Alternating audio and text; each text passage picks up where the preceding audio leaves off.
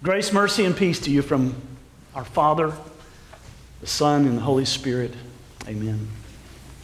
Don't you just love the storylines of some people's lives?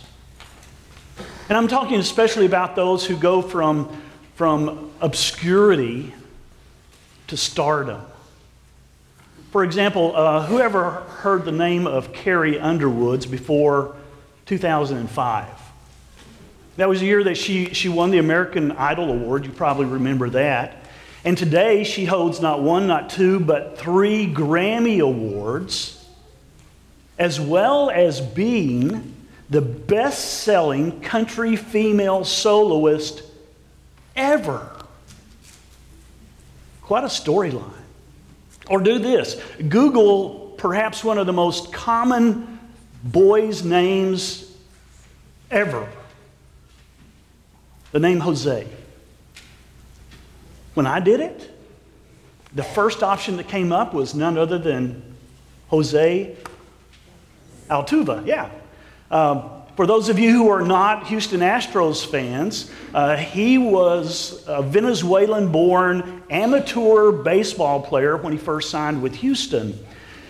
But since he has won the American League MVP award, all the while being the shortest player in the major leagues at 5'6" tall. From obscurity to stardom. So let me ask this question. How well do you know Jesus Christ?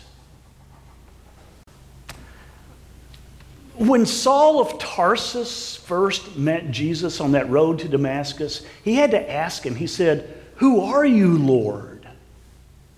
But in today's second reading, that one from the book of Colossians, a book that was written some 25 years after meeting Jesus, the Apostle Paul is writing by the inspiration of the Holy Spirit because he knows Jesus very well, even as he serves him in incredible ways.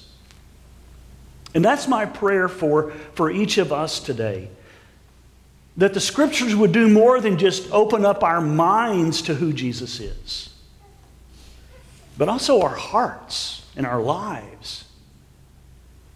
The fact is, we're naturally drawn to superstars, to those who are recognized as great.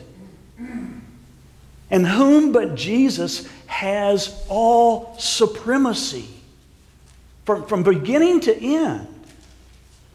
So grab your Bibles, if you would, and look with me at Colossians chapter 1. In the Pew Bible, it's on page 1832. There are 10 truths here that our Heavenly Father wants us to know about His Son, our Savior. And I'm guessing that one or more of them are going to be like an aha for you. Colossians 1, beginning with verse 13, and we're kind of coming into the middle of it here, but it's speaking of God the Father in verse 13. For He, the Father, has rescued us from the dominion of darkness and brought us into the kingdom of the Son He loves, in whom we have redemption, the forgiveness of sins. Now, that's a really good place for us to begin this morning. Because as I mentioned earlier, today is Christ the King Sunday. And on this final Sunday of the church year, we're recognizing that Jesus is on His throne and He is reigning as the King over His kingdom. And what kind of kingdom is it? Well, rather than just being in charge only politically and only over one set region, Jesus is king over all the earth.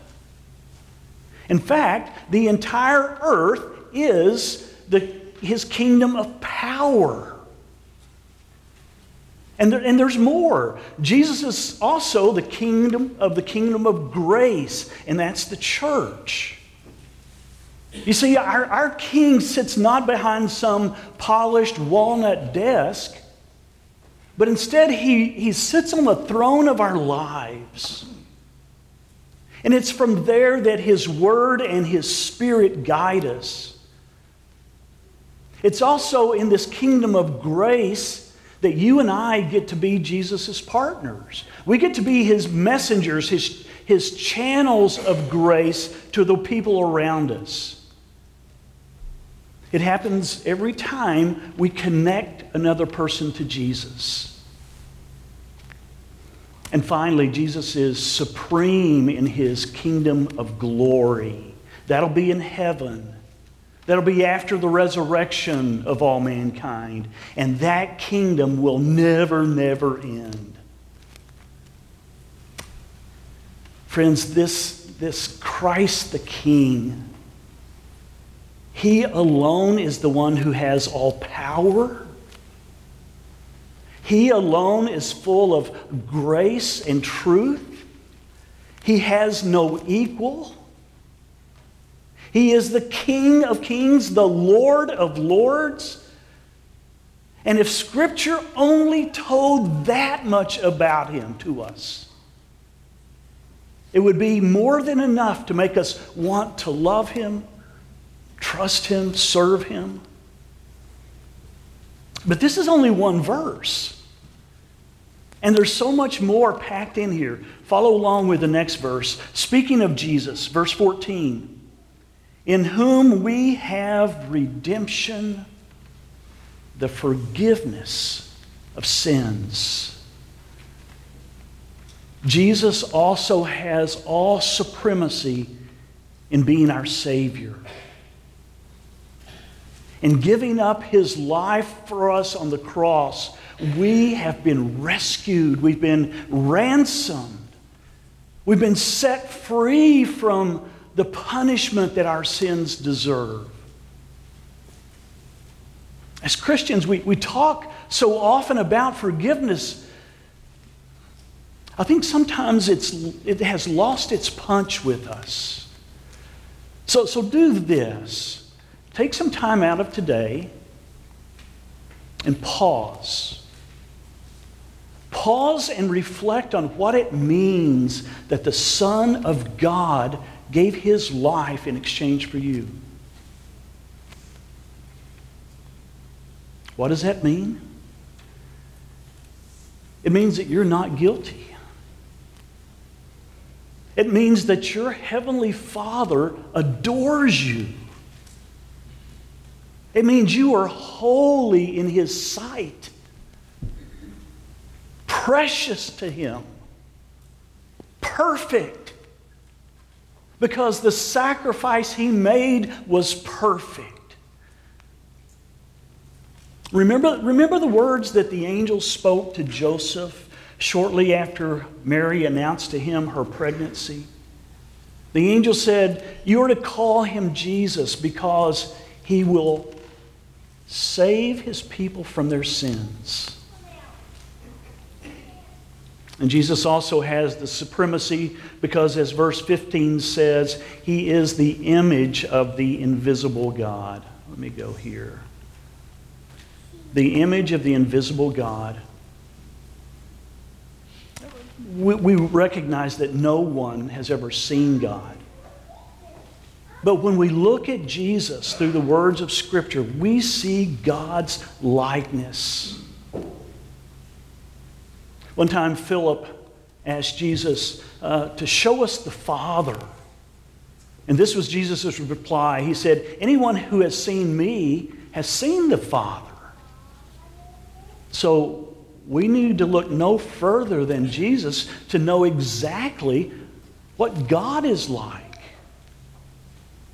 And from that same verse, verse 15, we're told that Christ our King has the supremacy because He is the firstborn over all creation.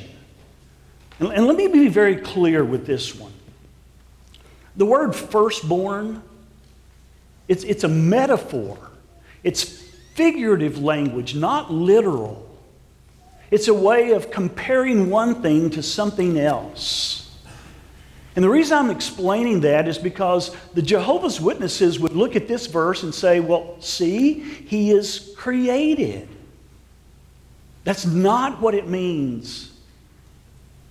Instead, Paul is saying that Jesus enjoys the rank and the privilege of a firstborn son. In other words, he has the preeminence over everything else. Nothing else even comes close. Not the most majestic mountain, not the most beautiful blue-green ocean waters, nothing. Verse 16, for by him all things were created, things in heaven and on earth, visible and invisible, whether thrones or powers or rulers or authorities. All things were created by him and for him. So, were you aware of that? Not only was Christ present at the creation of the world, he certainly was that, but he also participated in bringing everything into existence. He is the creator. With our limited, finite minds, it's impossible for us to fully grasp the doctrine of the Trinity. 3 in 1, 1 in 3, co-equal. So we typically try and divide up the works of the Father, Son, and the Holy Spirit. And normally we attribute the work of creation to which of the three? To the Father, sure. But remember, how was darkness separated from light? Well, in Genesis 1 it says, God said, let there be light. And how were the waters of the world gathered into one place? God said, let dry ground appear, and so on. He used his word. And Jesus is that word. Jesus is that divine word. John's gospel introduces that truth with these words. It says, in the beginning was the Word, and the Word was with God, and the Word was God. That's Jesus he's talking about. And so then, Jesus has the supremacy in all things. Not only were things made by him, they were made for him. And that means that everything that you and I see, as well as the invisible angels, everything finds its purpose in Jesus. Every rock, every person, every nation. Let that roll around in your head for a while. Everything has its purpose in Jesus because from beginning to end, he has the supremacy. Verse 17. He is before all things, and in him all things hold together. Someone once said that Jesus is the cosmic glue. I mean, he sustains everything. Without him on the throne, our world would completely unravel. And yet by his power, our world continues to have a sense of order. Night and day don't get mixed up. Seasons fall in order one year after the other.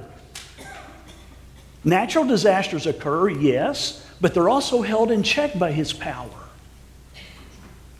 There's even a semblance of order politically in our world, all because Christ the King is on his throne. And that's our confidence when we look around and it seems like our world is falling apart. Verse 18. And He is the head of the body, the church.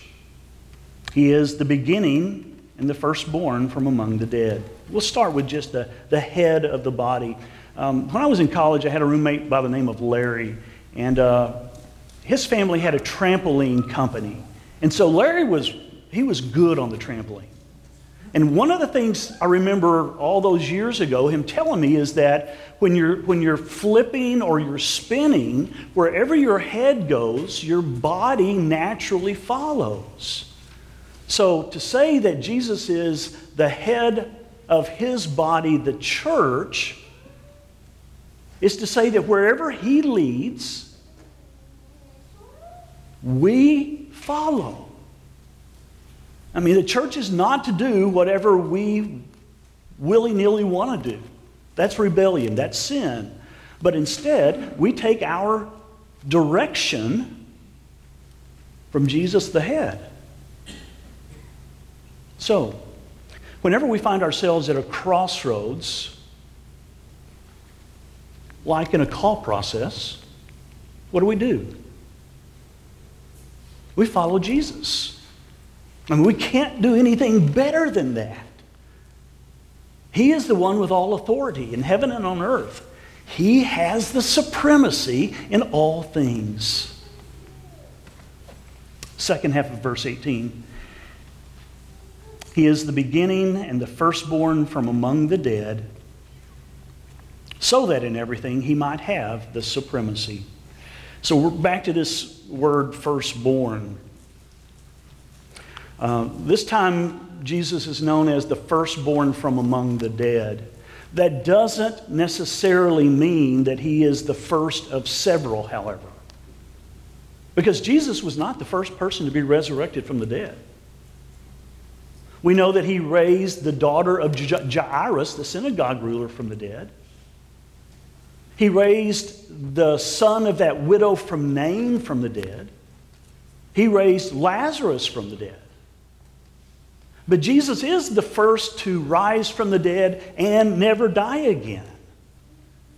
And so in 1 Corinthians 15, that great resurrection chapter, Jesus is referred to as the first fruits of the resurrection.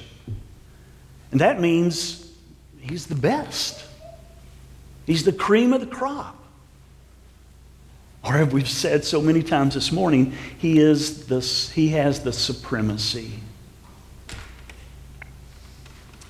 Verse 19. For God was pleased to have all his fullness dwell in him.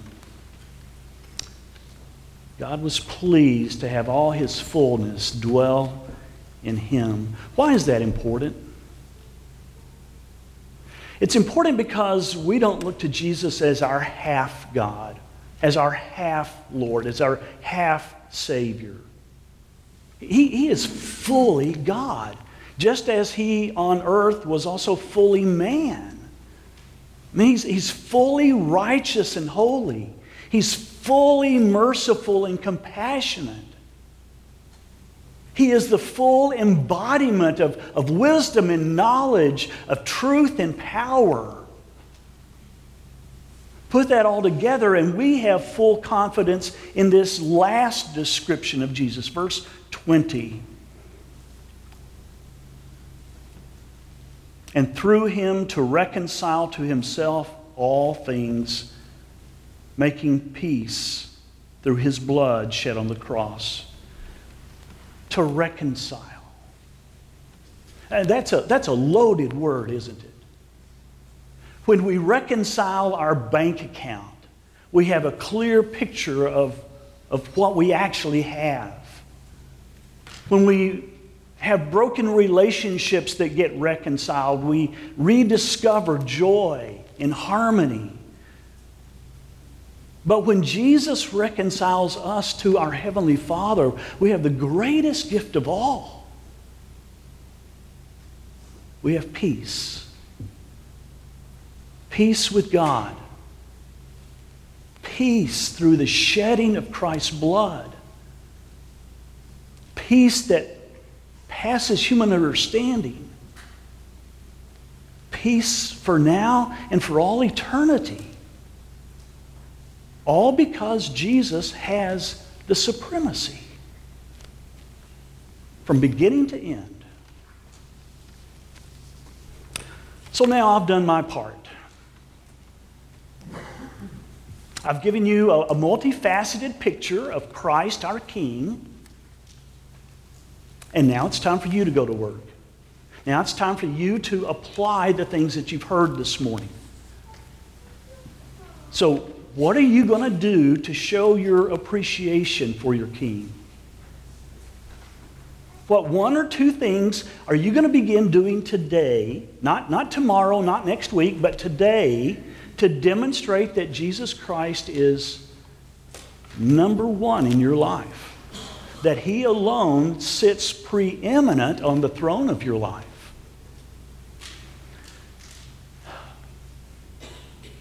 Is it confessing and then breaking a bad habit that has become a sin in your life?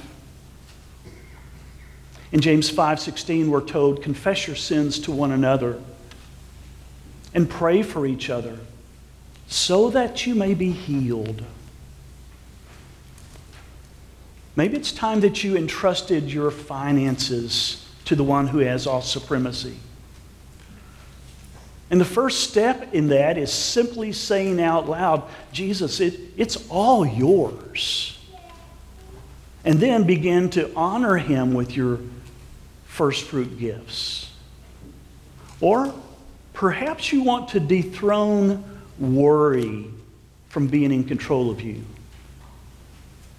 You can do that by memorizing and repeating Psalm 56:4, saying it 5 or 10 times a day. Say it with me now. In God I trust. I will not be afraid.